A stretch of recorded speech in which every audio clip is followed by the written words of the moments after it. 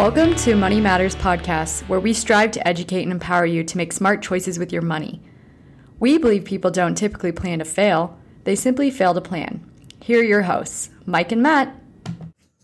Welcome to Money Matters. My name is Mike Herman. I'm one of your hosts today. As Taylor said, I'm here with Matt Cloutier, my business partner. How you doing, Matt? Doing well, Mike. Yeah, good to be here. How are you? I'm doing good. Good. Very cold, but doing good. It is, and we've got a guest in studio today. We do. We have Hunter Wyckoff here, who's a representative with Mutual of Omaha, who Great to be here. Working in the risk management, insurance protection side. So welcome, Hunter. Wonderful. Well, we're going to get started with today's topic. As if any of you have listened before, the last episode we did was on risk management overall, and now we're kind of breaking down the risk management piece into the different segments of life insurance, disability insurance, critical illness, and long-term care insurance. So today we're going to talk about long-term care coverage, and I think that's a pretty viable topic for everybody. Wouldn't you agree, Matt? I agree. Yeah, more of a deep dive. It's that one product I think causes more confusion on the marketplace today, and is relevant too with baby boom generation. I think. Right. What, 10,000 people turn 65? Something like that. The numbers are pretty extraordinary for the baby boom generation. You know, I'm on the back end at 50, put myself older than I am, at 56. I'm in the back end of the baby boom generation. So it's still going to take a while for us to go away. So there's still going to be a lot of care that's going to be needed for these people. But, you know, as far as I don't like the word long-term care. I think I've always said that, you know, working with me, I've always looked at it as extended long-term care. It's an extension of your health insurance. Yes.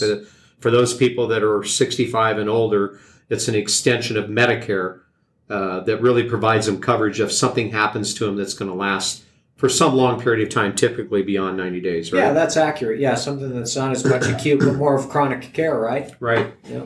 And I think, you know, the younger people here today, you and Hunter especially the youngest at 24, right? Yes, yep. You don't really, I'm assuming, and probably many people your age don't think of extended long-term care. They think they got health insurance, they think they got full coverage, and then they probably never think anything's going to happen, right? You guys are invincible, right? Oh, yeah. 24-year-olds, I mean, nothing's ever going to happen to you guys. We all think that. It's right. We are invincible, and you know, it's interesting because actually for myself, at 11 years old, I had viral meningitis. I was in the hospital for, probably about a month. Yep. Granted, it wasn't more than 90 days, but you never know what's going to happen. Mm-hmm. Right. So, yeah. And just along that lines, before we kind of get into the meat of extended care, Hunter, you're here today, and you have kind of a story, I think, and we both know this person. We're not going to name any names, of course, right. But growing up playing football, you played football with this family's son. Correct. Yep. And the mother was diagnosed at a young age of 26, I think, with MS, right? You want to just tell us a little bit about that development and what happened on that story? You don't have to go very long, but just give us an update of why people, young and old, should be thinking of this. Yeah, I mean, like I said, you never know what tomorrow's going to bring, right, Mike? And like you said, age 26, that's a very young age to be diagnosed with a serious illness. And 25-ish years later, the progress has declined substantially in terms of how she is able to function and move forward with life. And I can only imagine going through that type of a situation myself. And then on top of that, the family members seeing that and having to pay for that type of care because it's not a cheap expense. The financial burden. Exactly. Right. And I know the family as well because, of course, my kid played with you guys as well. So, and I've seen the transition, and it's been very difficult. I think, you know, you had at the time, I think about a 16, 17-year-old kid when you guys were younger, having to become a caregiver for his mother living here before he went to college and eventually moved to Texas, which was another shot, right? Because then the husband's the only caregiver left, and they've really struggled with health care and finding health insurance to pay for her care and continuing her ongoing care that she needs, because she needs to be lifted out of a bed. She's in a confined chair every day. I don't know how she does it. You know, she's always got a smile on her face, and she never complains about anything, but life just, unfortunately, didn't throw her a good set of cards. So, and the cost and the burden on the family has been, they've had to move in with, you know, his relatives, and not what they planned in their life, I'm sure, right? I wouldn't expect it. Right. By any means. So Matt, as kind of moving over to you, so we look at long-term care, and you're a younger person as well too, and I know you've worked with clients, we've worked with clients on long-term care. What do you think what do you think the public's perception of long-term care is today? How do you think they look at it, or what do they understand about it? Well, I guess just from what I've seen, the perception of long-term care, you hear those words, people think of, a nursing home, some, 90-year-olds with walkers. And what I've seen, that isn't very much reality. People are needing care. Let me ask you this. If you guys needed some type of extended care, where would you rather be, in a nursing home or your own home? Oh, yeah. My home. I think people would. Your own home. I don't think people want to be in a nursing home. No. I think that's the last place, right? Yeah, and right. that's so. I guess that's the perception, Mike, is that people think a nursing home and that's where I go to die. Right. But if you just look around nowadays, at least here in Denver, these assisted living facilities and private senior communities are popping up everywhere because people are realizing that maybe it makes sense to combine the place I live and the place I get care. And I think you're going to see more and more of that as time goes on. And I think the other thing too today, and who knows what the reason is? I would probably guess it's probably money. But you see in a hospital setting today that hospitals aren't designed to keep people long term like they did years ago. My dad had his first heart attack at 52 years old. He was in Denver General for 9.5 weeks recovering because medical treatment wasn't that good back then. Back then, yeah. And they had actually lost him on the table. But my point being is hospitals don't keep you long. So they're going to get you what? They're going to get you stabilized. And then if your care is still needed, you need physical therapy or occupational therapy or speech therapy or ongoing nursing care. They're going to transfer you to a facility until you can actually transfer either home or get better. One of the two. That's it. And if it's a serious accident, hell, there's people that are at Craig Hospital in treatment and therapy for 6 months, a year, 2, 3 years before they recover if the accident was bad enough. We don't have disability or income protection on auto insurance anymore. That's not there when we moved from, no fault to tort. Yes. So auto accidents, why do you think you see all the commercials on TV for the lawyers advertising, if you've been in an accident, I can get you $350,000, I can get you $3 million. That isn't the case for everybody, right? And it's a long uphill battle, especially if you're dealing with the sickness or accident. So long-term care, for those of you listening today, what we're trying to get around on this podcast is more of an educational standpoint or educational delivery that you really understand, not really understand what the product does, but understand what long-term care is and the devastating impact it can have on a family. Yes. So typically long-term care, the typical industry standard is care that would last beyond 90 days. So you're in an accident, sickness, whatever, and you're unable to do what the government now has outlined, the activities of daily living, right, Hunter? Yes. And not being able to do those. The activities would be transferring, getting from a bed to a chair, getting from a chair to a toilet, eating, bathing, dressing, toileting, showering, bathing, incontinence, be able to control your bladder bowel functions. Usually it's unable to do 2 of those 6 things, and you need assistance doing those. Sure. It'll last beyond 90 days. That's really the definition of when long-term care kicks in. Well, that 90 days, Mike, that really coincides with people's health insurance, right? It's pretty typical that that picks up the 90 days. Right, because what I think the misunderstanding out there today, people that are under 65 who have private health insurance, either Affordable Care Act or whatever, sure, if they actually look at their policy, the back end of their policy, their medical policies only pay for skilled nursing care, which in some cases, some people say is less than 15, 17% of all care delivered. It's mostly custodial, intermediate care, which your health insurance doesn't pay for. Yes. What health insurance will pay for is physical, occupational, speech therapy, but only to the point where you got to be getting better, just like Medicare. Sure. So the limit is like 45 to 60 visits a year. That's it. And then they cut you off. And if you're past that, you're on your own. Yep. Why do you think you see people having fundraisers today and hear about fundraisers all over? We're trying to raise money for the person who was in this auto accident or bike accident or whatever. So there's another way. And it's expensive, right? Let's talk about cost. I know You both know my mom was in a facility, right? When she went into the facility, it was $7,100 a month. She was in there for a little over 4 years. When she passed away last September, the cost was $9,200 a month. A month. Wow. To be in a semi-private room with another patient the size of most people's bedrooms with a bathroom they had to share. That's what people are faced with. And I don't think most people realize the cost is that much. $9,000. $9,000 a month. For a semi-private room. For semi-private. Private, you're looking probably $14,000-15,000 in Colorado, if not more, for a private room. So the cost is it can drain people's assets in a heartbeat. I mean, just done.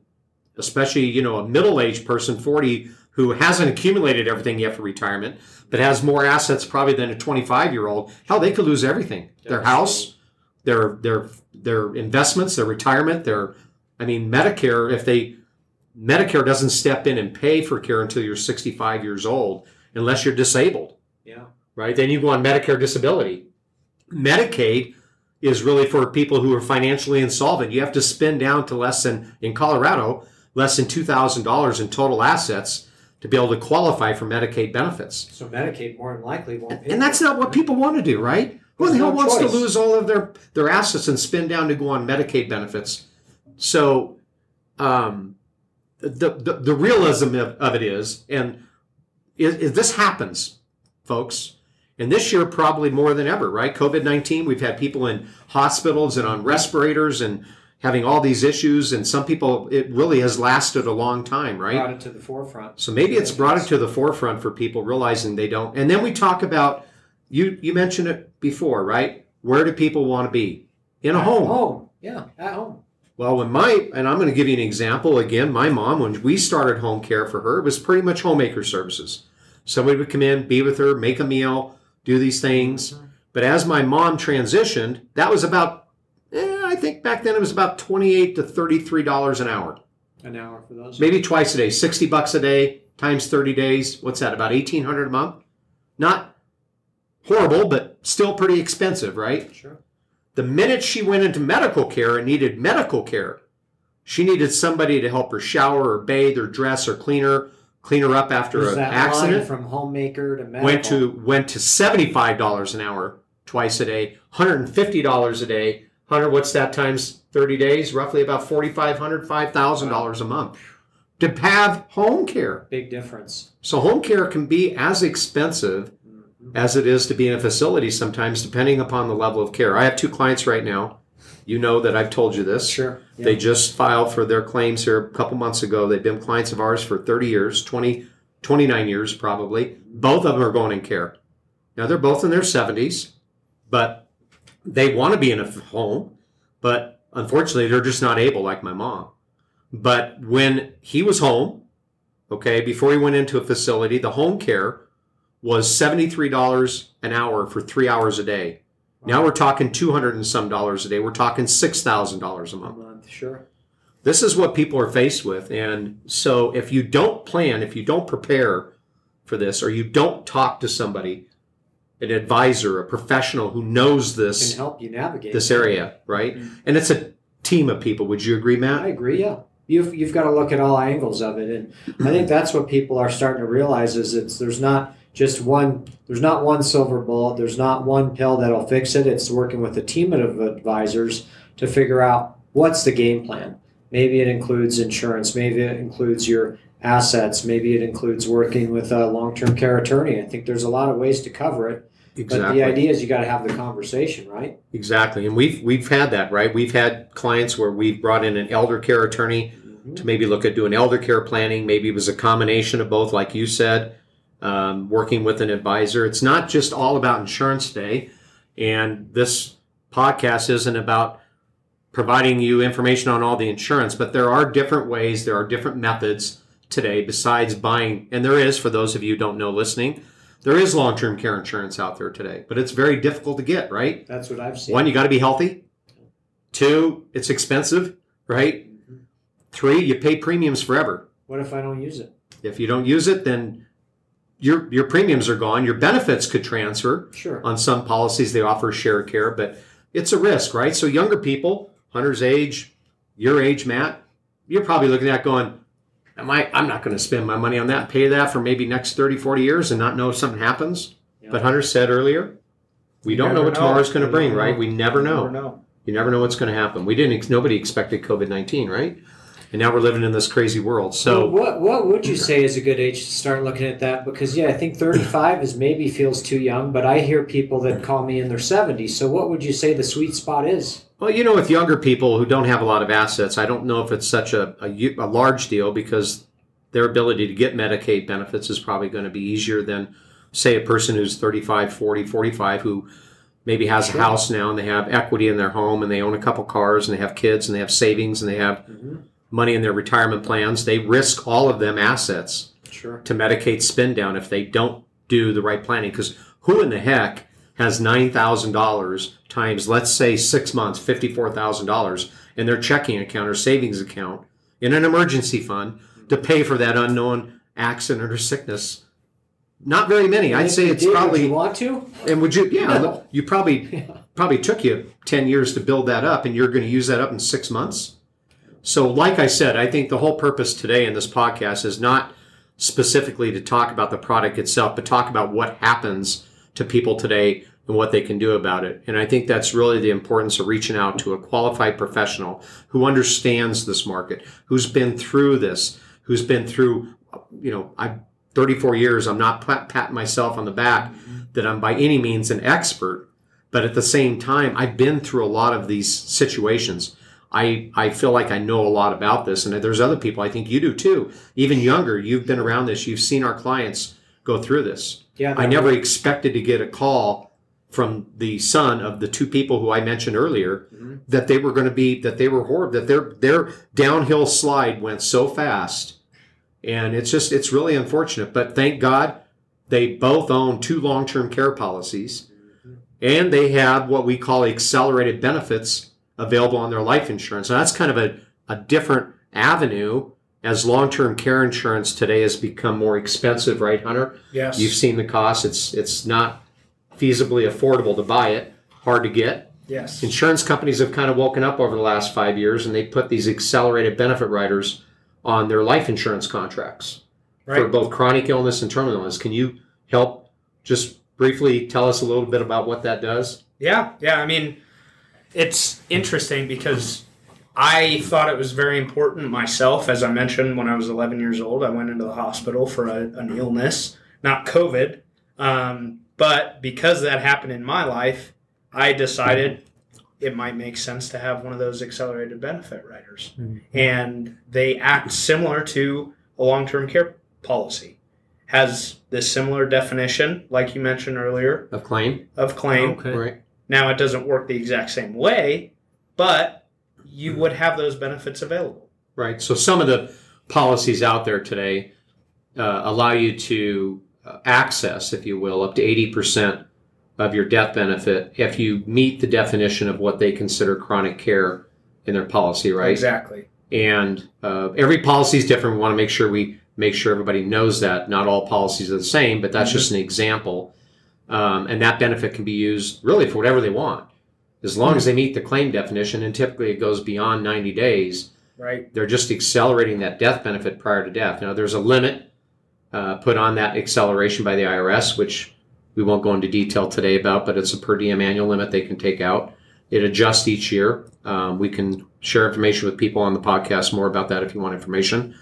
But it's nice to have these different flexible options today. Layers of protection. For younger people who need life insurance like you. You're not married, but Matt, you're married. Sure, absolutely. You have life insurance, right? Yes. You have kids, right? You have to. Do you have a mortgage? Yeah. Do you have debt? Absolutely. Well, I never thought about that. I can have my life insurance in case I die, but what if I don't? If you don't, then you've got the access to the acceleration of benefits coverage in your policy. Not all policies have this on them, so mind you that you got to look at your policy. If you have questions, I would reach out to us, get us a copy of your policy. We'll make sure to read it, find out exactly if you do have chronic illness benefits or terminal illness benefits, or a combination of both, and what they do and how they work. Sure. We'll be more than happy to evaluate that for you. But that is a definite different option today. So, and then, there's different levels of care, which probably not allowing us time today to go into detail that. You got home health care again, being able to have care in your home. You have the skilled nursing care, which is that's pretty much bedridden care. I mean, you need skilled round-the-clock care like my mom did at age 92 when she went in. Then you have intermediate care, which is more pronounced than skilled care, meaning more people having that type of care. And then custodial care, somebody to come in, help you maybe get up, walk to the bathroom, basically helping you do those activities of daily living where you're not bedridden, but you need somebody to help you walk to the bathroom, go to the bathroom, help you shower, help you eat, help you prepare meals. That's going to be your custodial intermediate care, where skilled care is pretty much where you can't get out of the bed, you can't move, you know, it's an ugly piece of the care, which again is a smaller percentage, but that's all that insurance policies typically pay for. And Medicare only pays for skilled nursing care. They do not pay for intermediate or custodial care either. So those are the different types of levels of care and Mike, having that. What about some of those other, I've seen some of the other kinds of care on there, and maybe you're familiar with this, Hunter, but like respite care. And respite care is, I think, a lot of times it falls on the family to help take care of the person, and it gives them a break, right? And and you bring up a good point. The whole aspect of long-term care, especially for those people that are older. I hear a lot, my family's going to take care of me, my kids are going to take care of me, right? Yeah, all the time. But the demographics just don't show that to be achievable today. Kids live in, we aren't, like 30 years ago, families lived pretty much close together. They're all tight-knit. Now, kids live all over the country. They got graduation to be an engineer, and they got a job in Dallas, Texas, or Phoenix, Arizona. So they'd have to pick up and move. For instance, my two clients, their son, who's doing this right now, lives in Seattle, Washington. He does not live here, and he can't move. Wow. His job will not allow him to move, so he has to fly out here at his own expense, spend 3 weeks out here away from his job, and thank God his job allows him to do so because of the family leave bill, right? Sure, absolutely. He gets to come out here, take care of his parents, and he's got to fly home, and then he's got to sit there and worry about them and what's happening to them and deal with all these different cares. So it's extremely, extremely tough, extremely overwhelming to be a caregiver for a parent.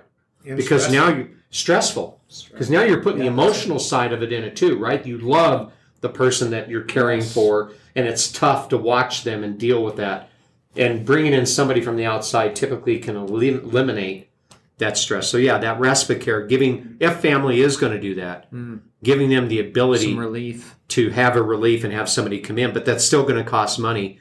Another reason why long-term care insurance or the accelerated benefit riders come into play for that extended care beyond 90 days, because that's money you can use for them purposes. Plus, you have people who, like our client, right, our friend, who we talked earlier about, how much home modifications have to be done.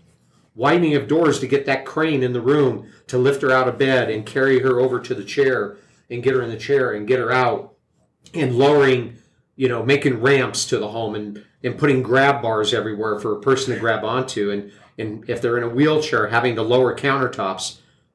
Never thought. None of that's for free. How about Contractors aren't going to come in and do that work for free. They're going to charge you for it. And that money's available to help you do that, where people don't have to go out and take out a loan, refinance their house, take equity out of their home to pay for that. Because now you got the financial matters on top of the health issues to worry about, right? And that's a double-edged sword.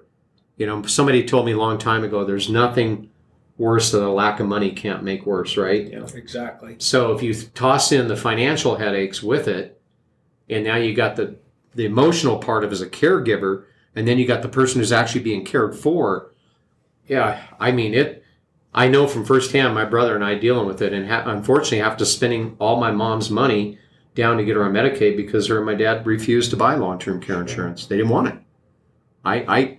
I got to the point where I got into an argument with my dad at the supper table, and it was told at the supper table never to bring that conversation up again. He would never talk about it again. So it's tough. It's definitely a difficult issue to talk about, but I think the points to take away today as we close up is that long-term care is serious. It's real. It's real for anybody out there today because we don't know what tomorrow is going to bring. And I think people need to search out, and they need to find somebody who specializes in this area that can help them identify a game plan to put together, right? A game plan, yeah. Of what are you going to do if it happens? What are you going to do? What is your plan of attack if this happens to you?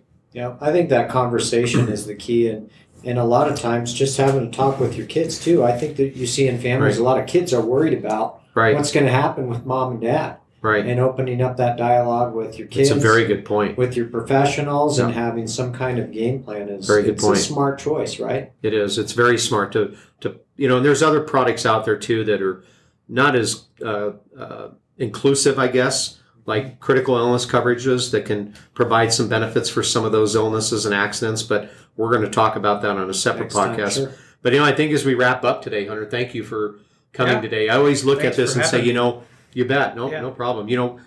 Death is certain. I haven't found anybody that's going to live forever. You haven't? Not yet. I haven't found the magic fountain that had the fountain of youth. So the problem with that is buying or purchasing or providing life insurance is pretty easy for us, right? We can design a game plan. It's the long-term care is the hard part. That's a hard one. Disability, we don't know. I mean, you could live your whole life and never have a long-term care issue. And so it's just because of that unknown factor, you have to kind of try to prepare the best you can. You're never going to have a perfect game plan, but reaching out and having a good people around you that know what they're doing in this area that can help you plan and prepare. So we're wrapping up today's podcast. I want to thank everybody for joining us today. We look forward to the future podcasts we're going to have coming up on life insurance, critical illness, and disability insurance protection. And those will be coming up in the next couple podcasts. Want to reach out to us, connect with us online, goldenwealthsolutions.com. But yes, reach out to us. Let us know how we can help.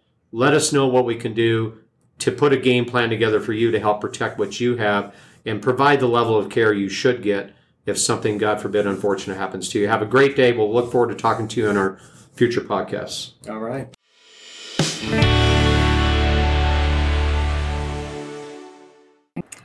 This podcast is for educational purposes only and may include references to concepts that have legal and/or tax implications and is not to be construed as legal or tax advice. Such information and/or opinions are subject to change without notice and is not intended as an offer or solicitation with respect to the purchase or sale of any security, insurance product, or offer of any individual advice. Any strategy discussed may not be suitable for everyone. Securities America Incorporated does not provide tax or legal advice. Please consult with the appropriate professional regarding your personal situation prior to making any financial decisions. Securities offered through Securities America Incorporated, member FINRA SIPC. Advisory services offered through Securities America Advisors Incorporated, Golden Wealth Solutions, and Securities America are separate entities.